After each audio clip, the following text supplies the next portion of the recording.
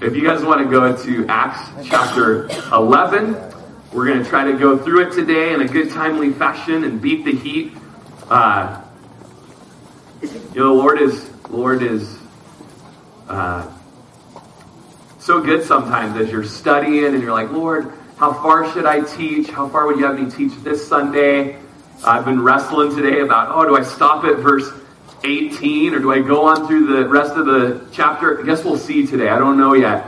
But I do know this, that I had 20 pages of notes and probably a one service. Oh, Bibles, lift those hands up if you haven't gotten a Bible yet. I see that now they had to unwrap them from their brand new Bible packaging. So if you need a Bible, lift your hand up real high, Chris, and Mike will get that out to you. But so yeah, I had about 2 sermons prepared for tomorrow, and then I forgot we don't have internet down here, and so I wasn't able to get my sermon loaded up on my iPad. So this is going to be off the cuff just for you guys today. Isn't that so exciting? Yeah. Which always means I go shorter. I mean, there's no rambling when I'm off the cuff at all. So, no, I definitely trust the Lord in that. Joe Papana and I have a little joke that we do when we're out ranching and we're moving cows and, a gate didn't get open or something spooks, whatever, just things go wrong as things do when you're ranching. And we always do this, like, I know what you're doing, Lord. You're just messing with me a little bit just to keep me looking at you, And so that's today with the iPad. I was just a little bit like, trying to keep me sharp, aren't you? But here we are in chapter 11. And it says, now the apostles and brethren who were in Judea heard that the Gentiles had also received the word of God. And when Peter came up to Jerusalem, those of the circumcision contended with him, saying, you went into uncircumcised men and ate with them. So a little bit of context here with this. Back in Acts chapter 10, we studied it last week. Peter had a special vision from the Lord that had prepared his heart for non-Jews to now be accepted into the kingdom of God. That the gospel, the good news of salvation, was for more than the children of Abraham, but were for those that would become children of Abraham by faith. And so we're going to actually hear the story yet again of how this happened and the vision. We're going to read it for the 3rd time here in chapter 11, but from Peter's perspective. And but basically the Lord had opened up the door for salvation to go to the non-Jews. We talked about it quite a bit last week of that's relevant for most of us here in Crook County today, because most of us in Crook County today are non-Jews, except for the Newell family. We talked about that last week, but, and so we rejoice in that. I just rejoice in, a Heinz 57 guy like me who is all Gentile, who's got a little bit of everything in him, and probably a whole lot of pagan. I remember sharing Jesus with a cowboy over there in Paulina a couple years ago, and as I was telling him about the resurrection of Jesus, he said, "I'm just a pagan," and it's like, man, you know what? Every single one of us without Jesus are pagans. Mike Golden from the Calvary Sisters, I remember him talking to him, and he was talking about Israel. And as much as we're for Israel, we pray for the peace of Jerusalem. We long for all Israel to be saved. But if Israel is rejecting Jesus, guess what? They're pagans, okay? Anyone who's rejecting our Creator and our Savior is in rebellion against God and is in need of a Savior. And so you can enter in Rory Rogers into that. You can enter your name into that. We're in deep need of a Savior. And so chapter 10 is this incredible drama of a Roman centurion and his family having an angel say, go get Peter, bring him to your home, and he's going to tell you how to be saved. We'll see that in our chapter today. And a great story unfolded. While Peter was preaching to Cornelius, this Roman centurion, preaching to his household, the Holy Spirit fell on all of the listeners. They believed. The Holy Spirit fell upon them. They were given gifts of the Holy Spirit. They were speaking in tongues and prophesying. And the sermon hadn't even ended yet. And the Lord was moving in the hearts of these brand fresh baby Christian believers. And it was after that Peter said, well, probably should baptize them with water too. And so then they went to the baptismal, and I don't know if it was a horse trough like we do it, or a river, or a little kiddie pool, blue with the little fishes printed on the bottom of them, But they baptized Cornelius and his household and his friends and his servants, these new Christians, these first Gentiles. Now, here we see that word of this incredible experience had made it to Jerusalem before Peter even made it back to Jerusalem. Peter had spent many days there. It's the last verse of chapter 10, verse 48 there. Then they asked him to stay a few days there. So Peter had been hanging out there and probably discipling them and encouraging these new Christians. But word of these Gentiles becoming Christians had made it back to Jerusalem. In fact, it was more than word of their salvation. It was the news that Peter had gone into Cornelius's house and eaten with them. Gasp! I know everyone here under the tents, you're all thinking it, right? I can't believe my ears. I can't believe what you ate with them. And you guys, this was like a major ceremonial taboo for the Jews. It was one thing for Cornelius's servants to have come down to Simon the tanner's house and to have stayed the night there with Peter down at that house. It was another thing for Peter to take his guys, all 6 of his people, to go back up to Cornelius' house, to go into this Gentile's house and to eat with them. This was a great offense to the Jews. And so what does Peter do? Verse 4, Peter explained it to them in order from the beginning, saying, and one of his greatest defenses here was for Peter to just tell the story. To just start at the beginning and to lead them through the story of what had happened to him. And so he's going to do that. And so basically, you guys, we're going to hear the story again. Okay, it's going to be a shorter version. It's going to be from Peter's viewpoint. The first time we heard it was from Luke's viewpoint of how Luke had heard it.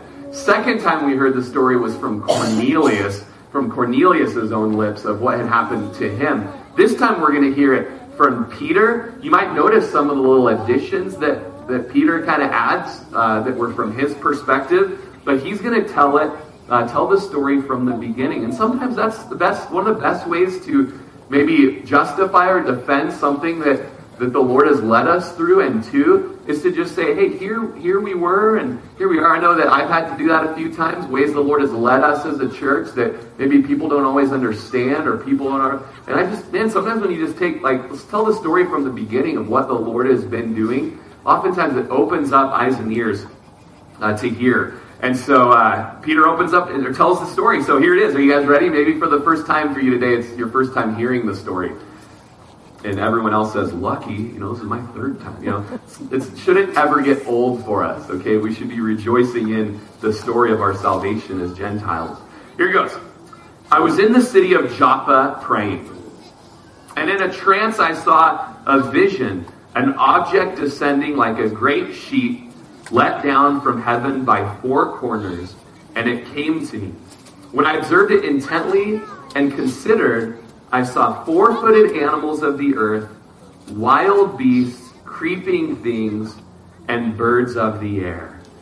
So here's this sheet coming down. We talked about the language is also translated a sail. Maybe it was a shade canopy, or really trendy right now, one of those triangular shade canopies or something that was maybe out on his rooftop, and the Lord transformed that into some sort of a hammock for these animals to be in. One way or the other, he sees this sheet come down, and it says he observed it intently. One translation says, and I looked into the sheet. So you can kind of picture in this vision that he's having, he peers up over the sheet and he looks down in there, and there's all sorts of wildlife. I mean, what was the guy's name on PBS back in the day? Jim Hanna or something? Jim Hanna's Adventures or something. But you look in and you just see, look at the list there. 4-footed animals. Okay?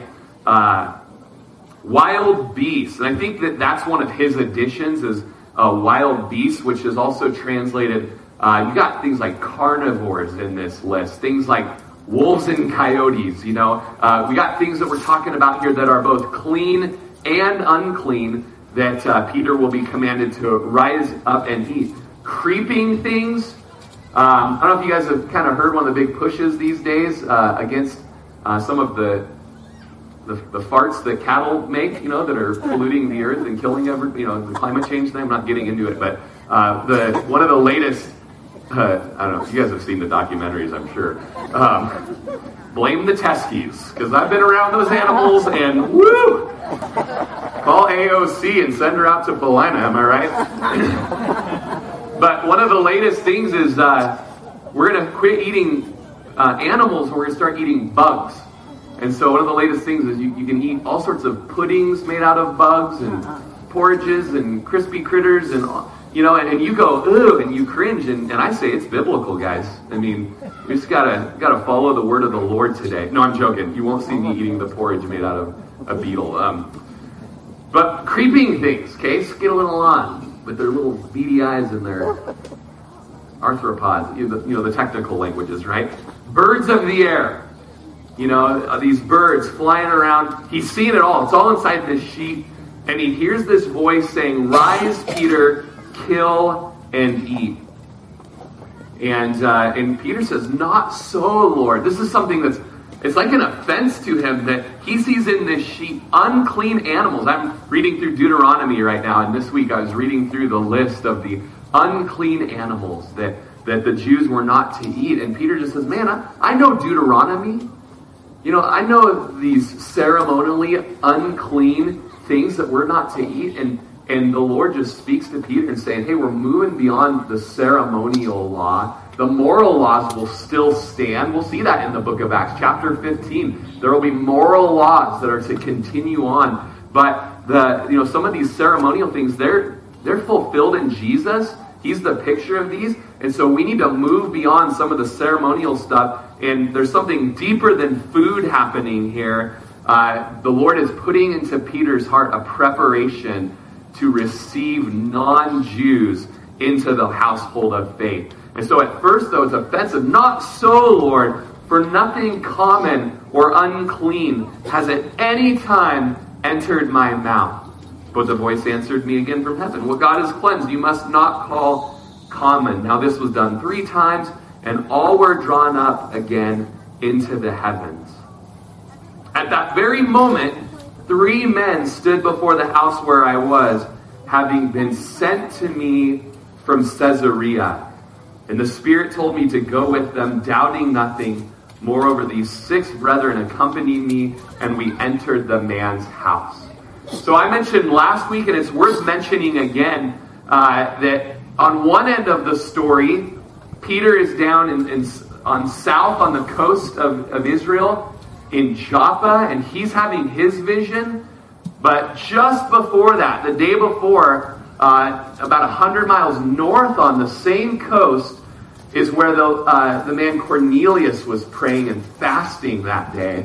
And an angel appeared to him and said, go get Peter. He's down at Simon's house. Bring him back, and he's going to tell you the words that you must be saved. And it's there that you see the Lord working on both sides of the story. I mentioned that last week, how the Lord does that. And just the commentaries that I was reading, it was neat to see John Stott and J. Howard Marshall and F.F. Bruce. These guys all noticed the same thing, that God was working sovereignly to bring the 2 sides of the story together. And just again, want to encourage you guys, whatever situation you have in your life where you need God to move in your life, in that job, in that home sale, in that property purchase, in that spouse that you're waiting for, or whatever, be praying that, Lord, you would be moving on that side of things. You'd be softening that heart. You'd be moving on them that they need to sell, or whatever. And just watch the Lord move in those ways. But he works a common thing on both sides of this story. Peter mentions it again. I mean, you look at verse 11 and you read that phrase, at that very moment. And we know that that's not a coincidence, is it? I think it was Andrew Murray that said, when I pray, coincidences happen. Have you ever noticed that in your life? Oh, there I was praying, and and I had this vision, and ding dong, and there's these three guys down at my door, and they're saying, hey, we're here to take you up to Caesarea. You need to talk to our centurion. This is, when I pray, coincidences happen. And so we went to the man's house in verse 13, and he told us how he'd seen an angel standing in his house who said to him, send men to Joppa and call for Simon, whose name is Peter, who will tell you words by which you and all your household will be saved. In 2017, I went to Israel. My pastor, Rob Verdine, had a vocal weakness, a problem he's been battling. He called me a week before their Israel trip and said, Rory, I need you to go to Israel with me, and I need you to do the teachings at it, because I can't talk, And so I actually had dreams that this had happened before, that Rob called me last minute to go to Israel with him. And I always forget my underwear in the story as I'm packing up last minute. And it's like, it turns from like a great thing to a nightmare, in the Holy Land without the boxer briefs. But anyway, that's neither here nor there. But as we were in Joppa, that was my first trip back to Israel since God had done such a missions movement in our church. And it stirred our hearts so much for the nations. And on day one, we're in Joppa, and you're standing right where Peter had seen this vision, or in the same village, the same area, where Peter had seen this village, and you realize that Joppa is also the place something incredible happened in the Old Testament. Anybody remember what happened in Joppa there on the Mediterranean coastline in the Old Testament? There's a man, his name kind of sounds like Joppa, but replace that P with an N and you have Jonah, right? Jonah was the one who was told to go and to preach to the pagans up north, and he said, not so, Lord, right? He said the same not so that Peter said. Not so, Lord. So he ran down to the dock, the harbor there in Joppa, and he boarded a ship. And he went out to the Mediterranean Sea, and you know the story, the Jonah and the being thrown overboard and then swallowed by the whale and spit out just up there in the area that Lord called him to. But interesting, the same place, you have another man being called to go and to preach to the pagans. He starts out saying, not so, Lord. But the Lord says, don't you tell me not so. What I have said, do. What I have said, it's okay. What I have said is clean. Don't call it unclean. And so from that same place, a world missions movement begins as Peter goes, and he goes up north 100 miles to speak to this non-Jew and his family. And so there's a great lesson there for us. And it's in verse 14. Cornelius says, the angel toward Cornelius, those are hard words to say. The angel told Cornelius that Peter will tell you words by which you and all your household will be saved. That's a beautiful phrase. You might underline it. This is something that chapter 10 doesn't tell us, but that Cornelius, who was a good man, a just man, a devout man, a man of prayer, a man of generosity. We see all that in chapter 10. He's a good man. He's a man that if you looked at him from the outside, you might think, that he was a righteous, born-again Christian. But all of those righteous labors of his flesh were not enough to save him from his sins, to save him from the wrath of God towards sin, and to save him towards paradise for all eternity in heaven. It was Cornelius that needed to hear these words of salvation, words that he needed to be saved by. And maybe you're here today and you're a Christian. There's probably quite a few of you here that you're a Christian. Do you remember those words? Do you remember the words that somebody told you at one point? That someone had the courage to kind of step beyond the awkward, moment there and actually speak to your condition, your spiritual condition, to maybe confront your paganism? Maybe for you it was your mom. or your dad, and you were just a little kid, and they spoke to you words that you needed to be saved by. I know my wife tells her story. She was in the bathtub when her mom shared the gospel with her. She got saved in the bathtub. Sorry, choked on my own spit there.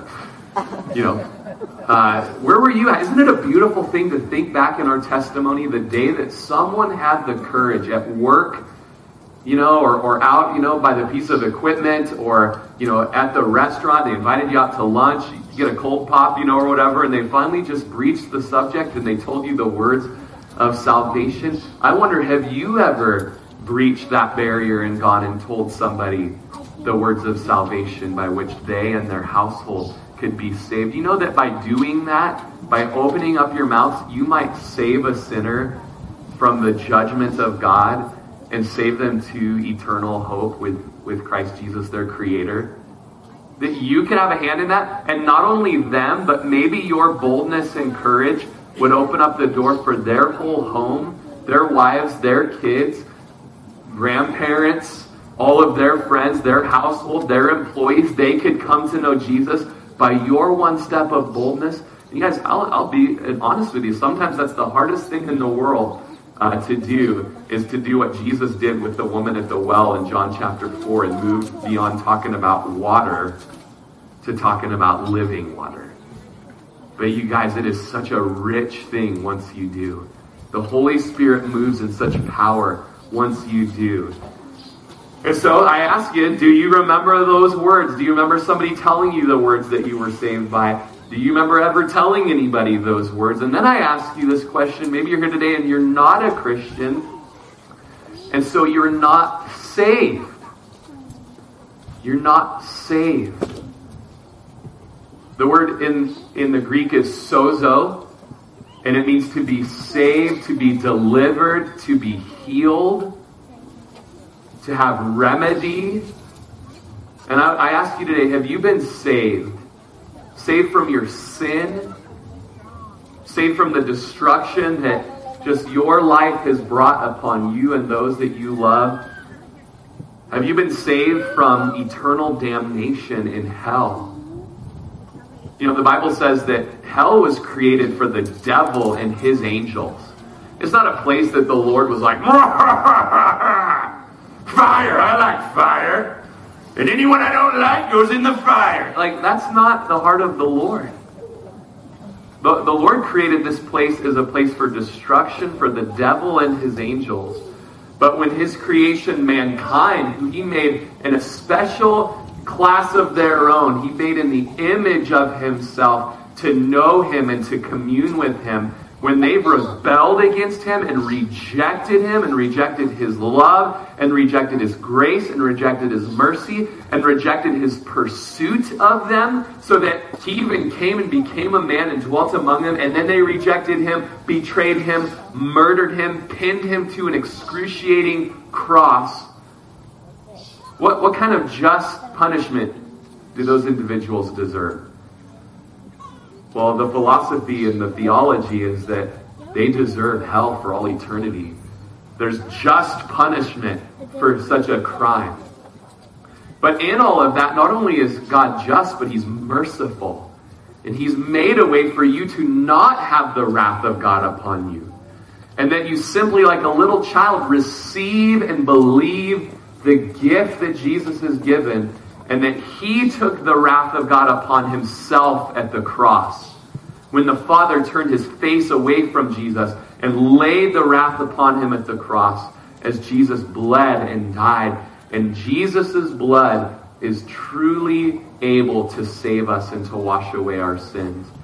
And so God is a merciful God, that if you would just hope in Jesus, believe in Jesus, all your sins, all that you've ever done from the time that you were, very little, and you stole the cookie from the cookie jar, and you cheated on the math test, and, you borrowed your friend's, remote control car or whatever. You borrowed the Xbox game and never gave it back, and then now it's like, now you passed it on to your kids and your kids' kids, whatever. And it's like, oh, funny how all of those things are added up. And the Psalms say, if all of our sins were held up against me, I could never stand.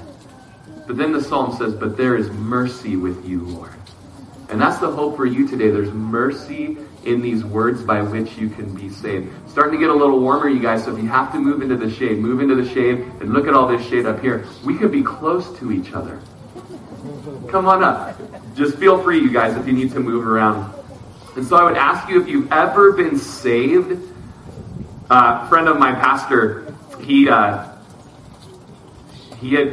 spent some time in prison and found repentance in prison and started walking with the Lord and was baptized with the Holy Spirit in prison and led a prison ministry, and guys were getting saved. And when he was let out of prison, he was just like unchained and able to just go share the gospel with people. And one time he visited Corvallis, and my job was to go pick him up from the airport. I picked this guy's name was Jeff.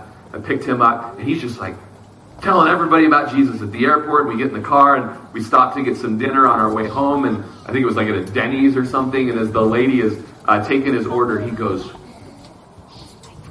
"Are you a saved waitress?"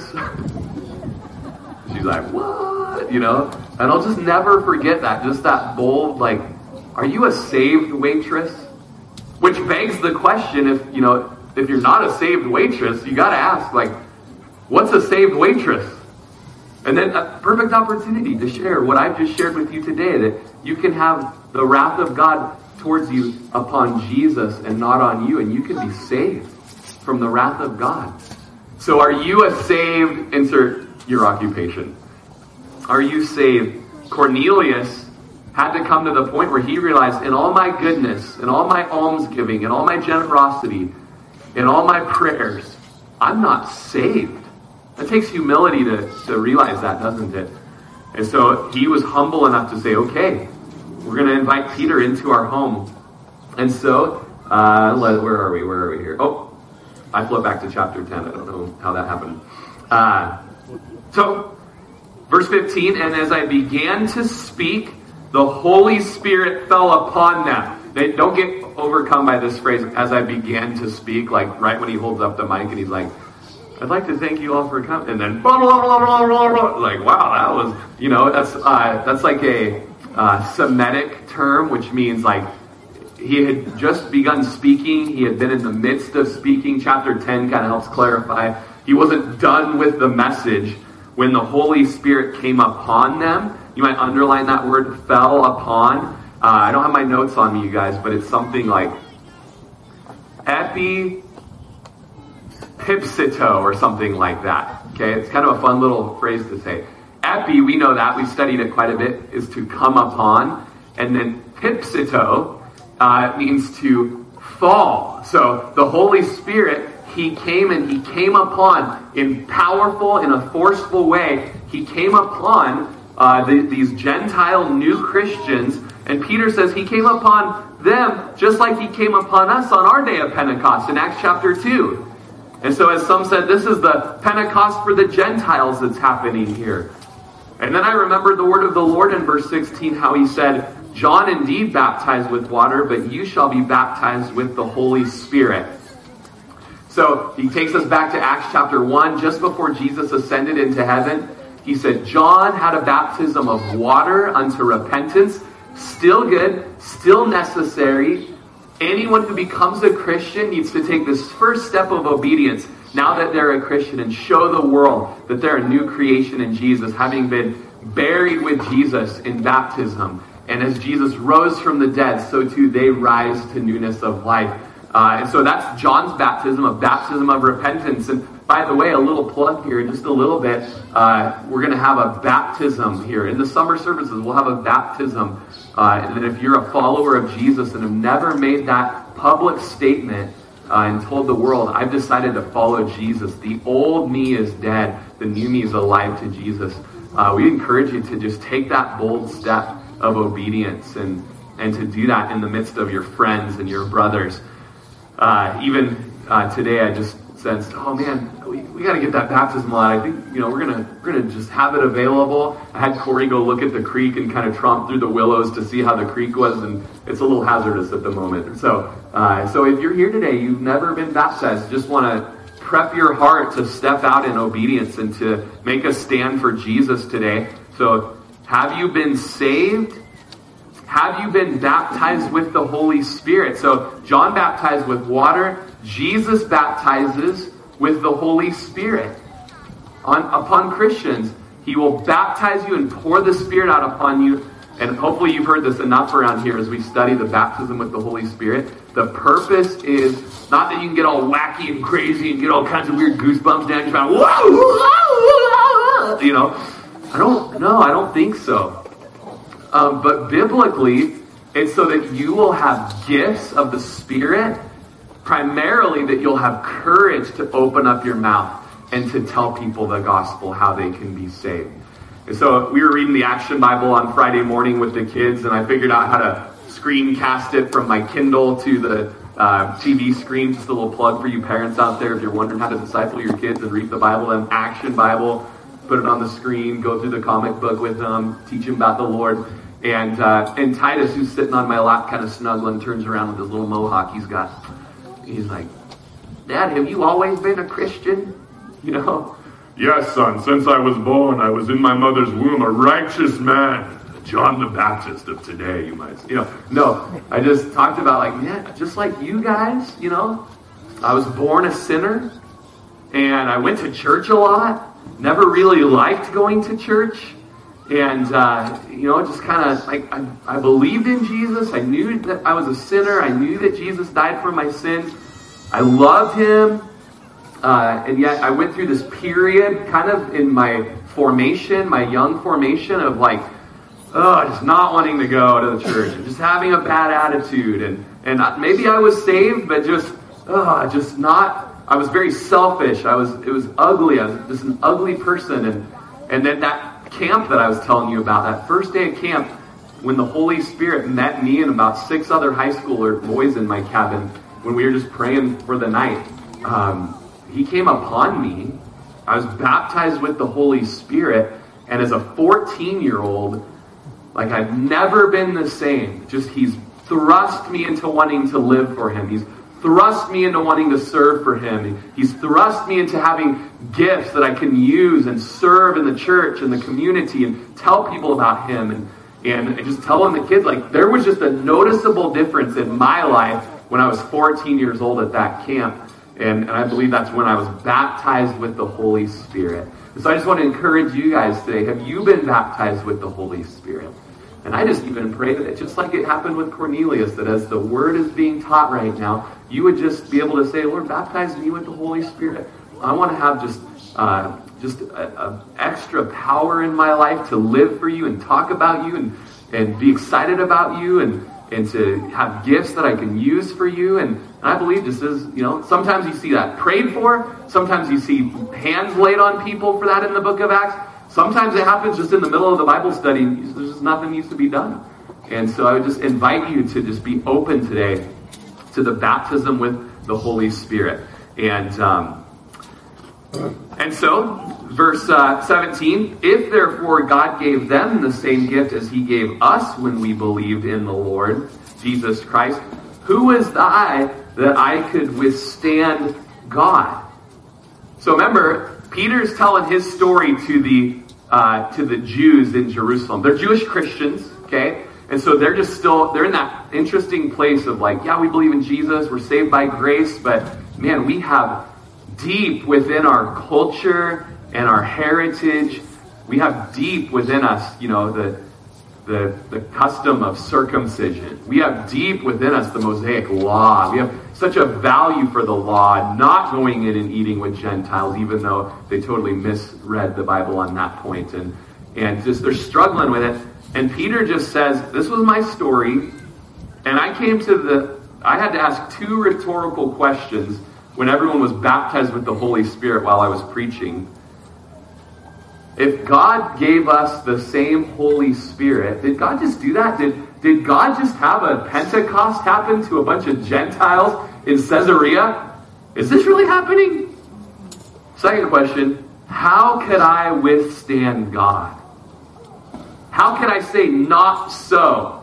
You got the sheet coming down from heaven, and inside of it are Roman centurions and servants and Greeks and Latins and Egyptians and all kinds of just non-Jews in this sheet. And the Lord is saying, take these people into the household of faith. How could I say no? And I was just thinking that, I was reading some commentaries. John Stott, Scottish preacher, died about 10 years ago. Wonderful. He's like the guy to read on Acts, And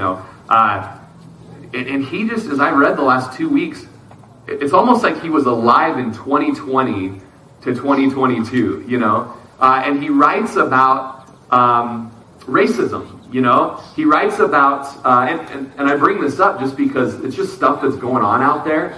And he addresses it in his commentary to chapter 10. And he writes about, the words in the commentary yesterday were nationalism. That's just a phrase, a buzzword going around right now. And just these phrases, I don't have the quote for you. My Bible didn't upload or anything like that.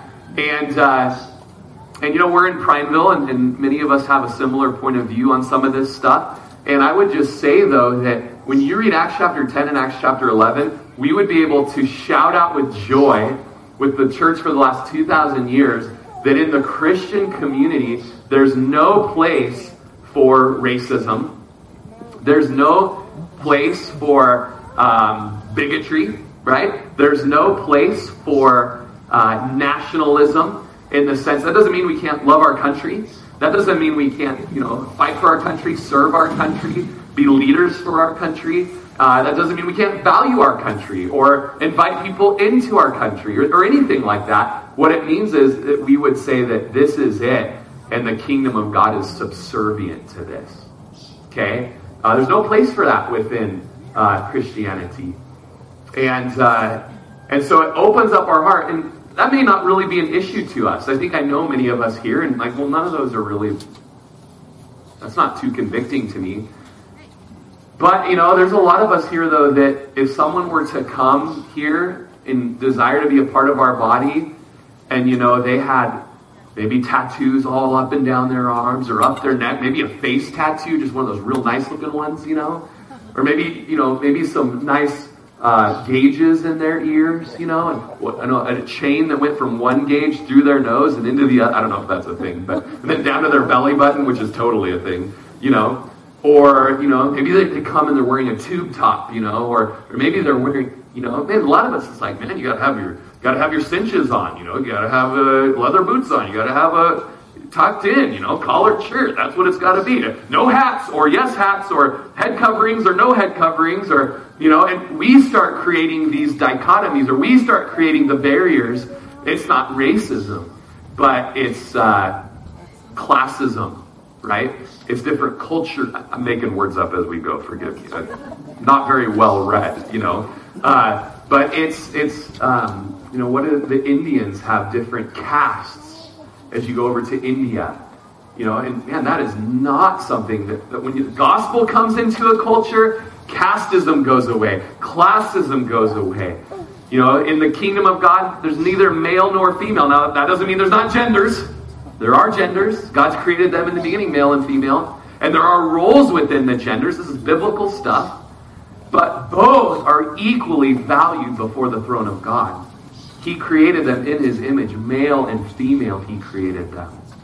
And so, for what is it for us? Recently just being among different people that are different than me, wearing different clothes, styling their hair different, listening to different, it's just way different. And I was just convicted, like, Rory, what if I wanted to bring these in? Would they be welcome at Calvary Chapel? Or do they have to fit in? And I just pray to God, and I think that I can rejoice that I think they would feel welcome here with us. And that doesn't mean we wink at sin. That doesn't mean that we don't open our arms up to philosophies of the world and humanism and those kinds of things that are in direct warfare with God and his concepts and precepts. But we open our arms up to these people to be saved, as Peter did with Cornelius. And we're done here, so worship team, come on up. That answers your question if I'm going past into verse 19. But verse 18 is what I want to close on today. When they heard these things, so this is all the Jews of the circumcision, they hear the story of Peter. When they heard these things, they became silent. And this is totally like a scene from a movie, right? And it's in a lot of movies these days. So you pick the movie that comes to your mind where our hero, says something. Maybe it's a great speech, or something. And they're trying to convince the mob something. They're trying to convince the crowd something, the tavern or whatever, wherever people are gathered, and they make their case. And then it's silent, and someone has like a chicken wing in their mouth, or someone's holding a mug, and everyone just stands there. And it makes you wonder, what's the outcome of this speech going to be? And then after like that nice pause of about 5 seconds to 10 seconds, everybody just, yay! Right? And you guys, your mind goes to some movie, nothing like that? Me neither, I was just thinking that, But there was this awkward silence. They all were silent. Peter just spoke. He made his speech. Awkward silence. This was a moment just like that right there. An awkward silence. The stare down. Some of you wondering, I thought he said he was done. He's still going, okay? The awkward silence. And then the yay. Yeah! All right! Woo! Who was that over there? Oh, you great. You guys, you're awesome. Okay? That's what happened. The Jews, they cheered in a sense. They rejoiced. They were glad. They glorified God. And they said, then God has also granted to the Gentiles repentance to life. Anybody else? Let's cheer the Lord for that. Any Gentiles here today that are excited to hear that? Gentile right here. So glad to hear that God has granted us repentance to life. And this shows the sovereign power of God in salvation, that the Lord grants repentance. And you can just pray that over your life where there is still the need for repentance. Turning away from that sin, or turning away from that worldly pleasure, turning away from that sinful thing or that mindset that you've had that's wrong, and you need to repent and turn and go the other direction. And just right now, you need to know that that's not something that you just do, like, and there I was and I repented. No, it's like, and the Lord granted to my heart repentance. He granted to my mind repentance. But there's also, though, the mystery and the paradox. The New Testament tells us that, and you need to repent. You need to do it. Repent, for the kingdom of God is at hand. Unless you repent, you will not inherit the kingdom of God. And so I call to you now. God is here with an open hand to grant you repentance. Will you repent? Repent. Turn away from the sin. Turn away from your worldview that is counter God, and say, you're right, Lord. You're right, and I bow the knee of my heart before you. And what happens when there's repentance? The Jews here called it repentance to life. Wherever there's repentance, wherever there's destroying those sinful things that you have at your home, you burn them, you blow them up, you shoot them, whatever it is, you delete it, you get rid of it, you confess it, there's life. There's a revival that happens in you, and that spreads to your household, and that spreads to the world. And we rejoice today that God has granted to us repentance to life. Will you guys set your things aside and pray with me as we close down here?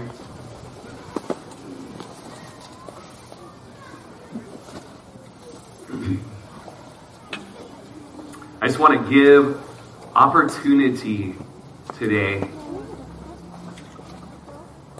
for anyone here in this amphitheater who, when you came into this grass today, you were not a Christian. You were what the cowboy in Paulina said, he called himself a pagan. You were a non-believer. You had never received the good news of what Jesus has done for you. And you never received forgiveness of your sins. You were unsaved, unregenerate. But today the message has been for you. that the salvation and the saving work of God has come this far from Israel all the way across the European Empire, the continent, all the way across the Atlantic Ocean, all the way across the United States. And here, the salvation message of God is here in this park today, just for you. That today you were able to hear words by which you can be saved. And so today I want to invite you to be saved. Just as a floundering, drowning victim would be out in the waters of the Oregon coast, and the Coast Guard vessel would come and cast a lifeline and draw that individual up into the safety of the ship. Today the Lord wants to bring you out of those tempestuous waters and into the safety of his arms. He wants to save you today. And if you're here today and you've never been saved, but today you would like that, you would like to have your sins forgiven, you would like to know that the wrath of God has been taken by Jesus and is no longer upon you.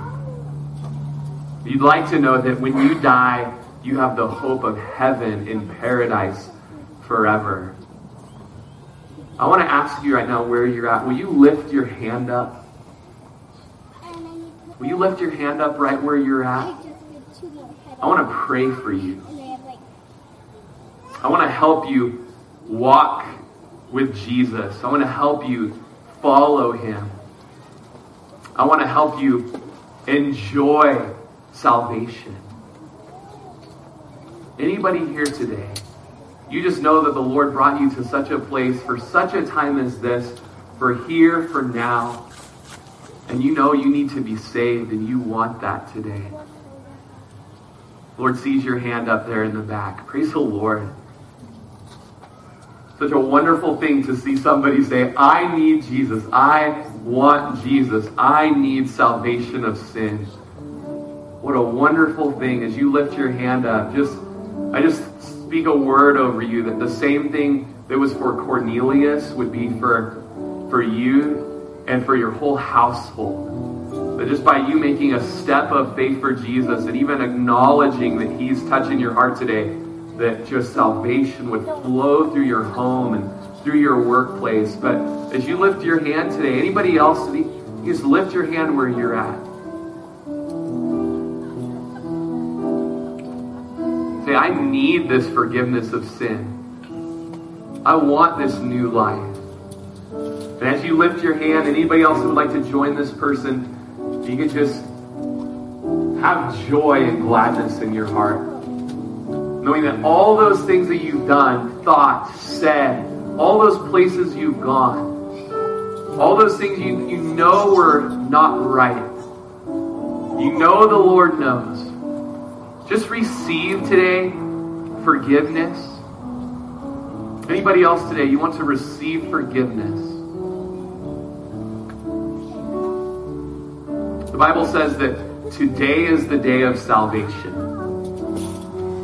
Today, if you hear his voice, don't harden your heart. Don't put it off another day. You put it off long enough, the Lord is saying to you today. You put it off long enough. Today's the day of salvation. Anybody else today? You want new life, a fresh start.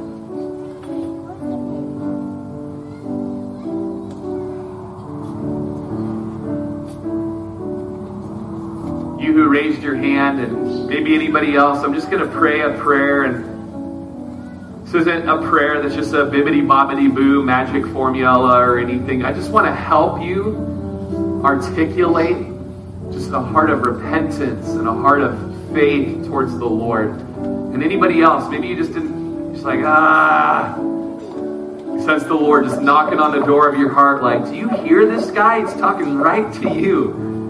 And you're just wrestling right now. Gosh, I just encourage you, just stop the wrestling match. We were literally driving to church today. I don't know how this came up, but Lainey and Tatum in my truck, and they're like, why do people say uncle when they're in a wrestling match? I'm like, I don't know. Why are you even saying this? You know, and I don't know. Uncle, for some reason, means I give up. I give up. And maybe that's just the word for you today is uncle.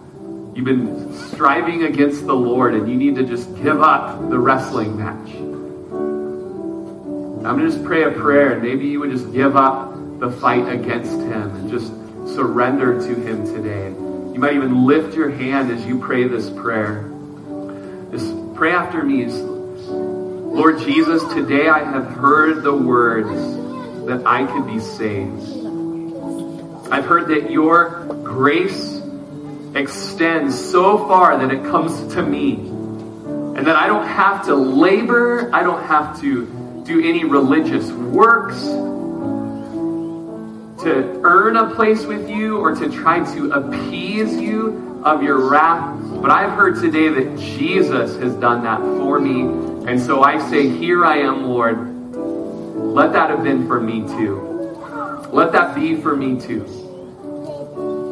You know what I've done. And I know that if the list was made, it would be so embarrassing. It would be just, there's no way I could atone for it myself. But I hear today that there's mercy with you, and so I desire mercy. Pour out mercy upon me and on my home, on my household, on my friendships. Do a work in me, Lord. Or just if you prayed that prayer, just breathe a sigh right now. Just breathe and just a relief, knowing that your sins are forgiven.